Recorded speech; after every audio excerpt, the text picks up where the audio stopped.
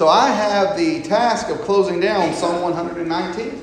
Brother Lloyd started out with a couple of lessons, and then our brother Ken added another one, and it's been assigned to me to close out Psalm 119, specifically verses 113 through 176. So, did you bring a bag dinner, anybody by chance? I promise, not that long.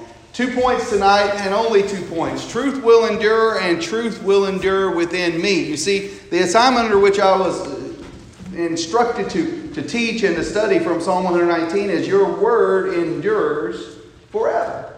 And so what we want to talk about in that vein is just those two things. Truth will endure, and truth will endure within me. Your word's going to live forever. Well, where's it going to live? It's going to live with God forever and ever and ever. Amen. His truth is His truth. And yet it ought to live within us forever. As long as we live and into eternity, His word ought to be part of us. In fact, you can't enter into eternity without His word being part of you. And so let's start working through that first point this evening. Truth will endure. And as the text for our study, I want to just pick on verse 160. We'll look at a few others, but I'm going to pick on verse 160 in particular this evening, which says, "The entirety of your word is truth, and every one of your righteous judgments endures forever." Now, if you remember the King James Version, I think a few of you still keep that in your laps out there. "The sum of thy word is truth," right? Was a reading of that has been used for many years. Preachers have used that text many a time in talking about the nature of the Word of God. So let's break this verse down. Let's first consider this. The whole of God's Word is truth. Now, this has some implications for us, doesn't it? So when we talk about the whole of God's Word, we talk about the sum of God's Word, we talk about the entirety of God's Word being truth. One, that means there's no contradiction. Truth cannot be contradictory within itself. Now, what we run into at times are individuals who teach different things from the Word of God, and they both claim it to be the truth of God, and yet those two doctrines are contradictory to one another. In the subject of baptism, for instance, some say baptism is simply a sign of the covenant. We teach that it is the very entering in of the covenant with God. It is where one dies to self and lives to Christ. It's where one is born again. Those two ideas cannot both be truth, because they are contradictory of one another. And so when we look at this verse and it tells us in regards to the law of God, with regards to the Word of God, the entirety of your Word is truth, the whole of it is truth, that tells us something about it. It doesn't contradict itself. And so if we come to contradictory positions, that's on us, not on the Word. And we need to go back. We missed something somewhere. But it also tells us that we need to pay attention to all of it, doesn't it? You remember the scribes and the Pharisees. One thing in particular that they were guilty of was magnifying some of the smaller matters of the law, right? While forgetting the weightier matters of the law. So they tithe of man and anise and cumin. Man, they tithe of the smallest of spices. But they forgot to love their neighbor. They forgot to be just in their judgment regarding the people of Israel. They forgot to be merciful. And yet all that was within the law, wasn't it? You know, as those who are going to walk after God's Word, one of the things we have to understand, if truth is going to endure, and if the whole of God's Word is truth, it's not contradictory, and it all matters for us.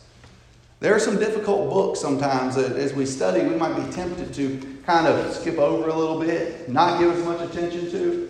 Those are the books we need to stop and pay attention to.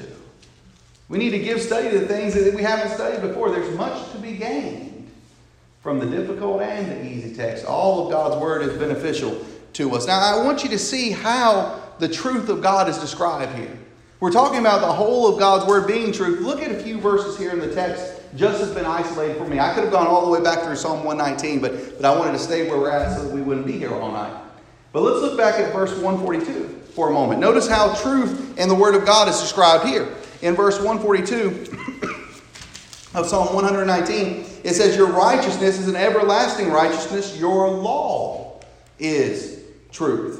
Turn down to verse 151. It says, "You are near, O Lord, and all your commandments are truth." So if you take verses 160, 142, and 151 together, God's Word, God's law, God's commandments are all truth. God's truth is not limited to one aspect of God. Sometimes people almost treat God anymore like all you need to know is God is love, and all you need to know is you're supposed to love other people, and that's it, right?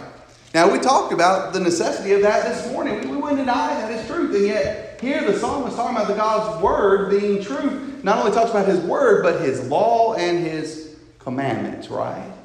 God's word is composed of more than just a message of love toward us. It is composed of those laws and commands toward us as we relate back toward him. The whole of God's word is true. The law and the commandments. And the word from cover to cover. But let's go back to verse 160 and let's notice something else here as we consider truth will endure. Not only is the whole of God's word truth, but that word, God's judgments, are righteous. Look at the verse again, 160. The entirety of your word is truth, and every one of your righteous judgments endures forever. Righteous judgments. When you hear the term righteous, just think right. That which is right. That which is good. That which is, as we've talked about on Sunday morning Bible class in Galatians, that which is just. God's word is right. It is good. It is just. God's truth is right. Now that has some implications too, doesn't it? Because if God's truth is right, that means it is never wrong. It doesn't matter what our culture or our society or what may be a prevailing opinion, even amongst the brethren at times, might say about anything. If God has taught it, it is right. It's good. It is just. His word that endures forever is righteous. Look at a couple other texts here.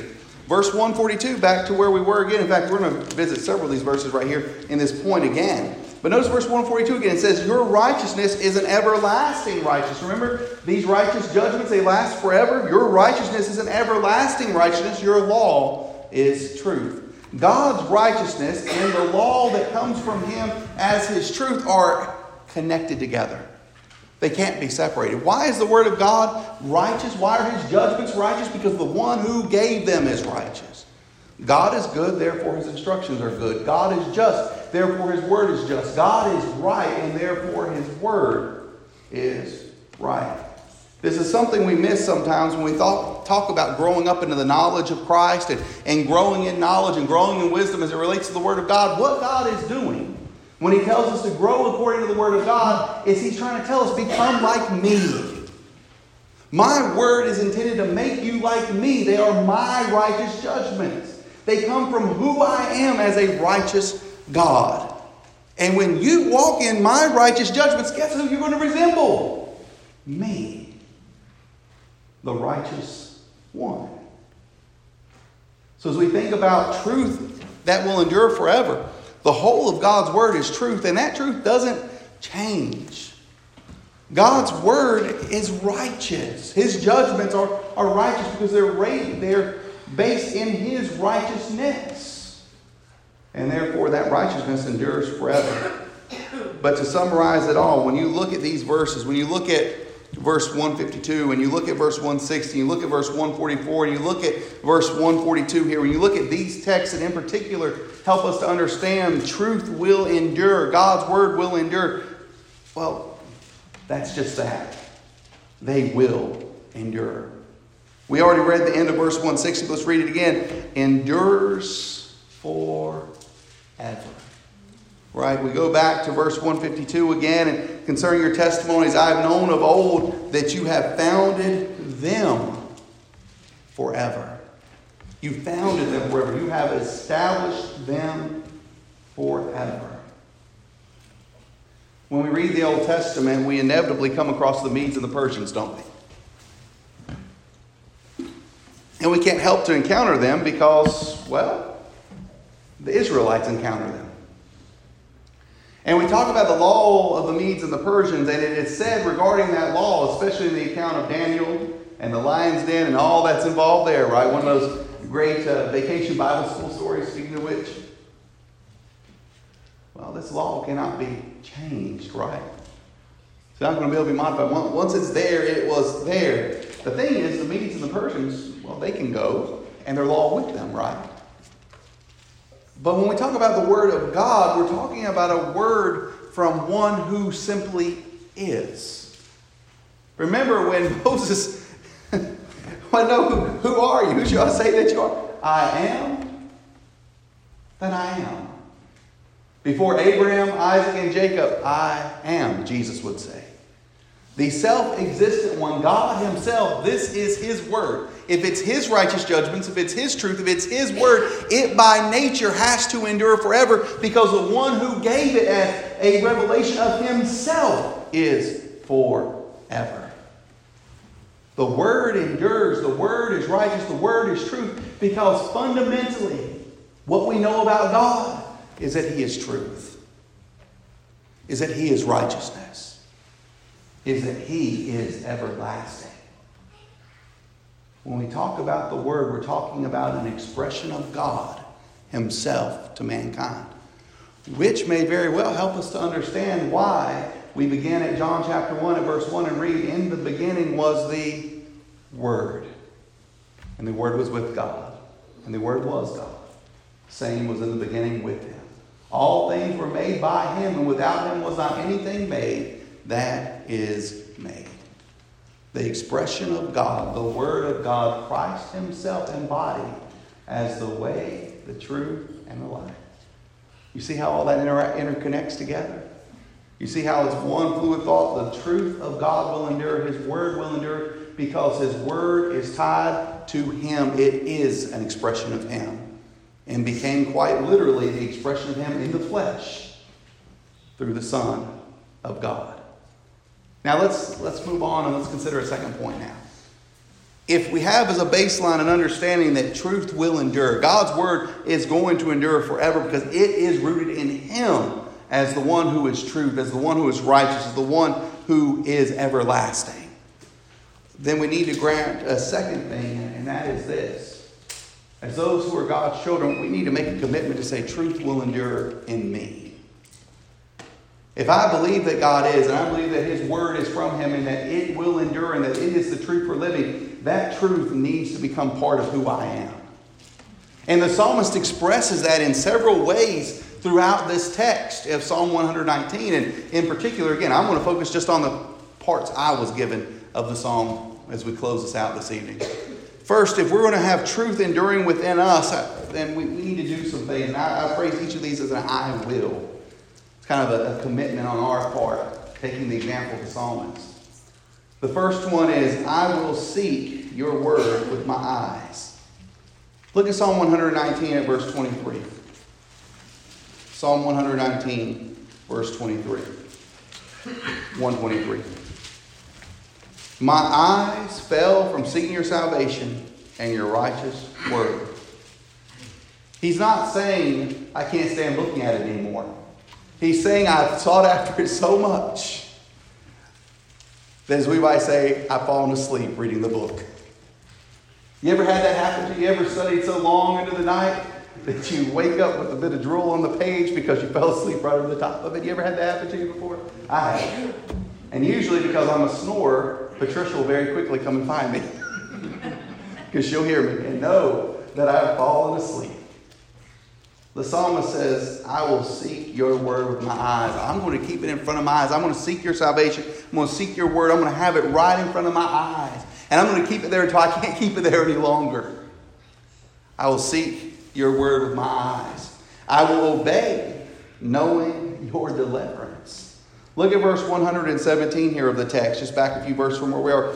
Hold me up or make me upright, and I shall be safe, and I shall observe your statutes continually. I will observe your statutes continually. He says, hold me upright. Lord, in the context of the psalm, we know many times he's pleading for God's help. And here this is another plea for God's help. If you will hold me up, if you will sustain me, Lord, if you'll just give me this deliverance and this salvation, if you'll continue to be with me, I promise you I will obey.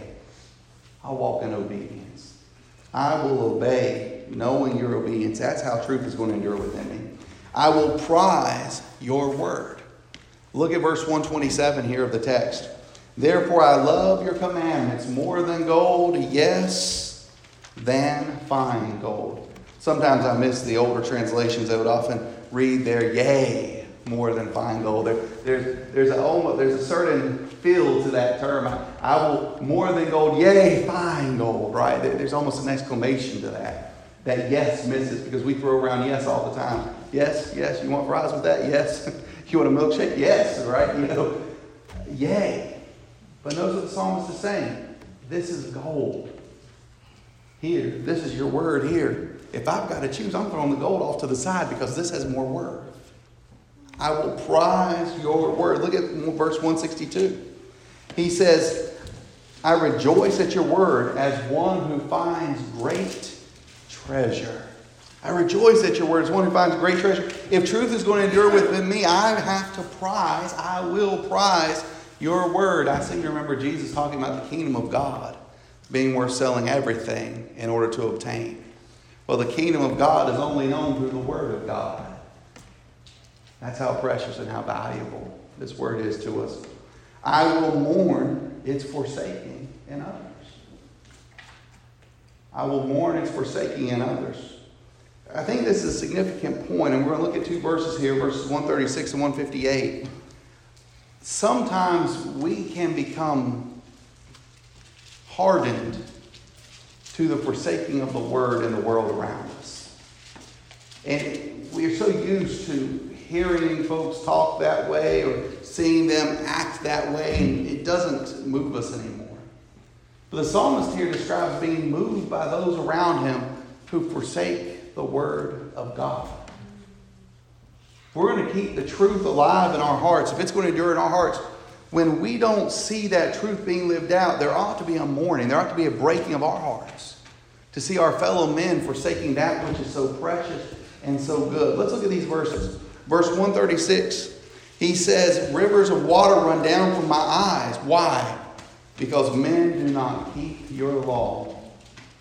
Now, I know that this is poetic, yet have you shed tears at the forsaking of the law in someone's life?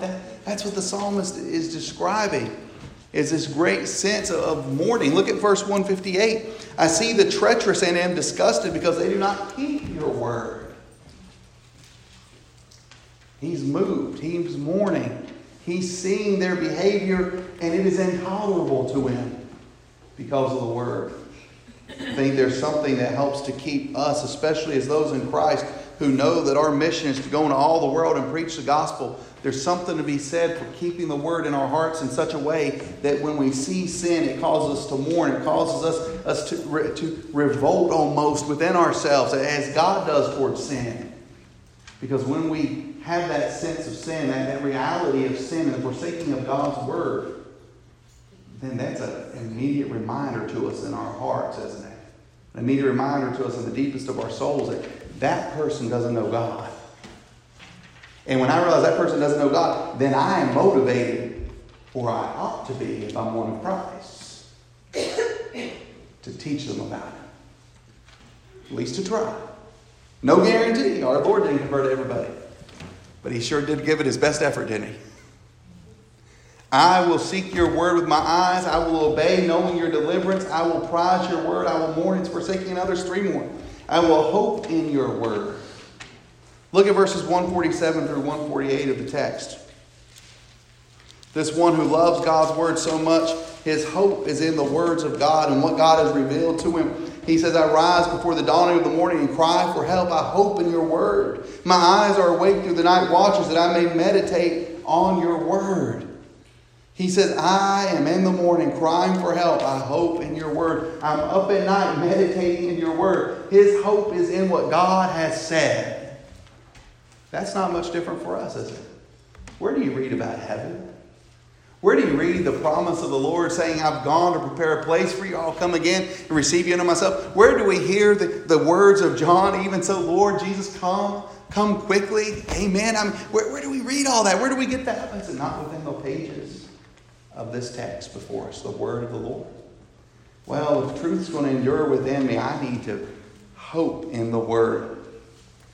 I also will praise God for his word. Notice verse 164, 7 times a day I praise you because of your righteous judgments. 7 times a day I praise you because your righteous judgments. Truth endures in his heart because he's ever praising God and thanking God for that truth. And then one final one, I will not forget. And I know this one sounds almost trite, I guess, because it's something we say, don't forget the word of the Lord. But the psalmist realized the danger and yet the blessing, the danger in forgetting and yet the blessing of having it. He says, I long for your salvation, O Lord, and your law is my delight. Let my soul live and it shall praise you, and let your judgments help me. I have gone astray, verse 176, like a lost sheep. Seek your servant, for I do not forget your commandments. It's an interesting phrase and turn of it in that text, isn't it? On one hand, he says, I've gone astray. I long for your salvation. Let me live. Let your judgments help me. And yet I've gone astray. And still he's turning to God, isn't he? Seek your servant, for I do not forget your commandments. He's acknowledging something as a lover of God and his word that I think all of us have experienced. And that is those moments in our life where we know we've wronged. And yet we know it because we know God's word. And we're praying for God to return to us. We're seeking him again in repentance. But the only reason the psalmist knows to turn to him, the only reason the psalmist can seek him is because I haven't forgotten your commandments. I know who I am and where I am because I know what your word says. I will not forget your commandments. Even when we stray, we need to remember the commandments and turn back, don't we? You know, some folks, they get a sense sometimes in various endeavors in life, they realize they're in too deep. They won't turn back because they're already too committed to the direction that they're in. You ever seen that happen? It happens with businesses sometimes, where they're so committed to a path, whoever's in leadership is so committed to a way of doing things, and there are voices coming in from perhaps in the lower ranks, so to speak, those underneath them, who are telling them that we've got to make some change, we've got to do this, no, we're going to stay course, we're going to keep going in this direction, it'll work out, and well, it doesn't. That happens spiritually, doesn't it?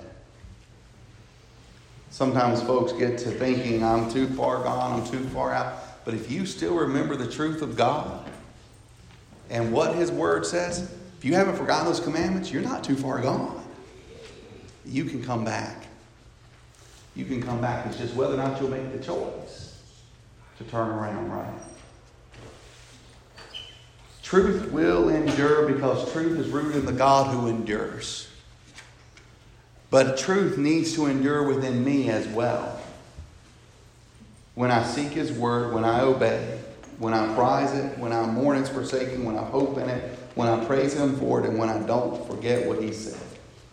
As those who are God's children, we need to appreciate the fact that God's word endures. That it is steady. That it is a message, especially thinking from our perspective in this day. We are 2,000 years removed from the life of Christ. We are 3,000 plus years removed from the early writings of the Old Testament. We're 6,000+ years removed from the very beginning of our history. And yet, here is God's word still in our hands. 3,000+ years after it first began to be written. 2,000 years nearly since the gospel of Christ, the New Testament, was completed. And it is still in our hands. And there is ample evidence to indicate that what we have is exactly what God intended us to have from the beginning. Think about what an act of providence and goodness it is from God that we still have his word. That's amazing, isn't it? His word truly does endure forever. And we're counting on that, aren't we? Because it is that word that we have obeyed unto salvation. Think about 1 Peter 1:22 through chapter 2 verse 3 as we close out and offer an invitation. Since you have purified your souls in obeying the truth through the Spirit, in sincere love of the brethren, love one another fervently with a pure heart. You see, you purified your souls in obeying the truth. Well, what did you obey? What truth did you obey? Keep reading. Having been born again, not of corruptible seed, but incorruptible. Well, what's this incorruptible seed? Through the word of God, which lives and abides forever. Boy, that sounds a lot like Psalm 119, 160, doesn't it? But keep reading. Because all flesh is as grass, and all the glory of man as the flower of the grass. The grass withers and its flower falls away, but the word of the Lord endures forever. Now, this is the word which by the gospel was preached to you. The word of the Lord that endures forever is the gospel that has been preached to us, that we have obeyed. So what ought we to do? Well, we ought to lay aside all malice, deceit, hypocrisy, envy, and all evil speaking. As newborn babes desire the pure milk of the word, that you may grow thereby, if indeed you have tasted that the Lord is gracious. Brethren, have you tasted that the Lord is good? Have you tasted that he is gracious? If you have, then cling to this word that endures forever. Drink it up. Drink deeply, my friend. Patricia and I have a joke about sharing drinks that it doesn't usually work out so well because I don't ever get to drink anything.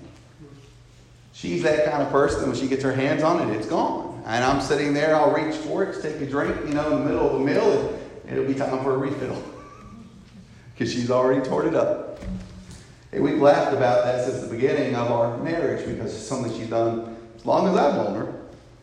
And so when we get drinks sometimes, I make sure there's two of them.